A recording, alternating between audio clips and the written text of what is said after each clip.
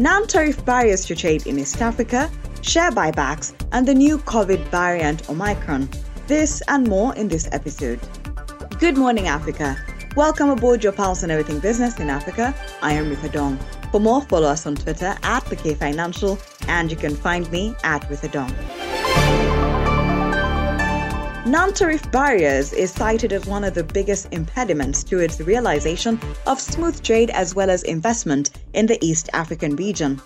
Economists have pointed out that the removal of non-tariff barriers is key to the East African community integration process. Dr. Isaac Shinyekwa, Department Head of Trade and Regional Integration at the Economic Policy Research Center, joins us for this episode to break down non-tariff barriers and the many forms they take. What are non-tariff barriers? Non-tariff barriers are simply barriers that are not tax-related. Okay? For example, if you are bringing in milk, we say we are going to put a tax of 20%. That's called a tariff. A tariff. Okay. But a non-tariff barrier is a barrier to trade which is not tariff. For example, if you begin engaging in trade with another country, and then they come up with this excuse upon the other excuse, the policemen on the road stopping the movement of goods and asking for bribes, the measurements, all these are now the what?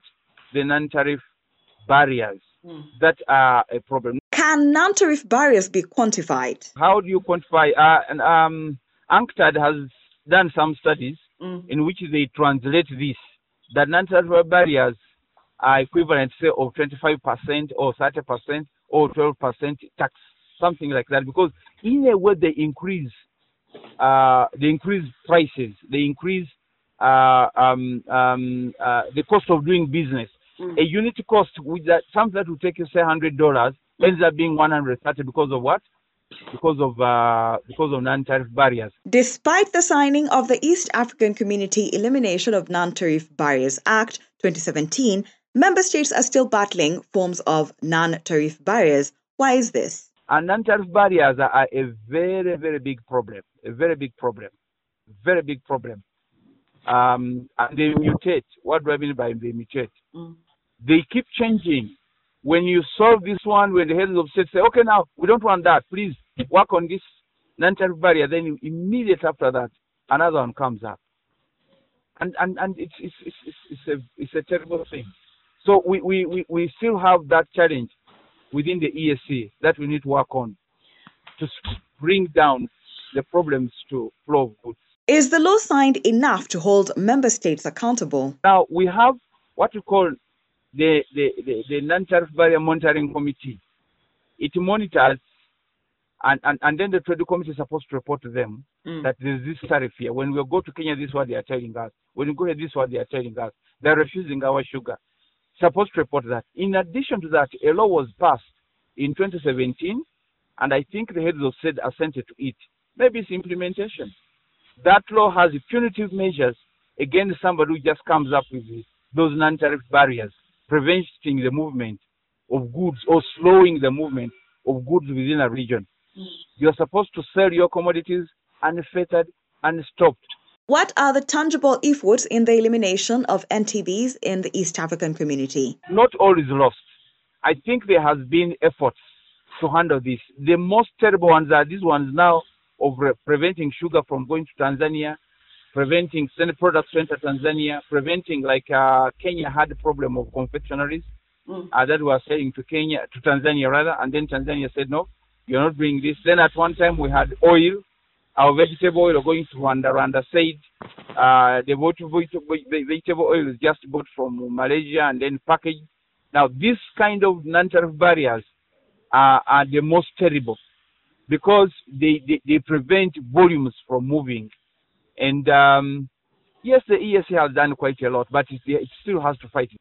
That was Dr. Isaac Shinyekwa, Department Head of Trade and Regional Integration at the Economic Policy Research Center. And a look at the other stories making it into the podcast. The Capital Markets Authority of Kenya announced the issuance of guidelines on share buybacks for listed companies.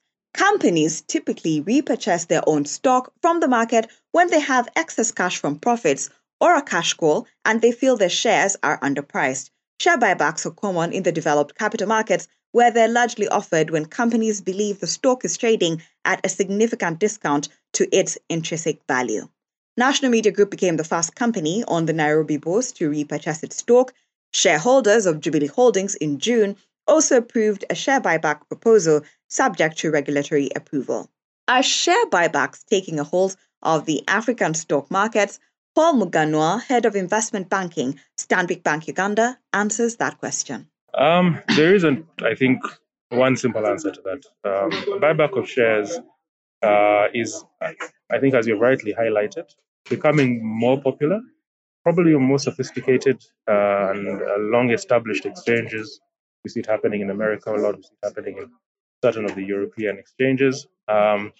Each company has to have a very strong and justifiable reason to buy back shares, and those reasons and justifications are very unique to each company. So I can't give you a blanket answer. I think probably not as popular in Africa. I think the trend for Africa is the other way. We need to develop the capital markets. We need as much participation in the capital markets as possible.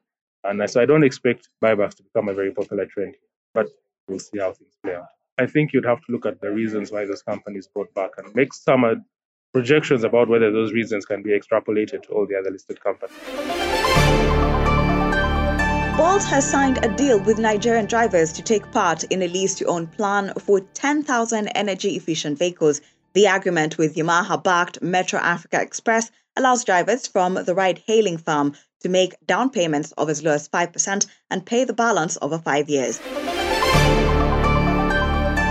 And a look at the market. Johannesburg Stock Exchange All Shares Index slipped by nearly 3% to close at 68,615, its biggest decline since March of 2020, led by a sharp drop in hospitality shares after the UK government and several other countries banned flights from South Africa and neighboring countries following the detection of a new highly transmissible coronavirus strain in the region. The coronavirus variant, called Omicron, has dozens of mutations that make it more contagious and more adept at evading the protection conferred by vaccines or prior infection.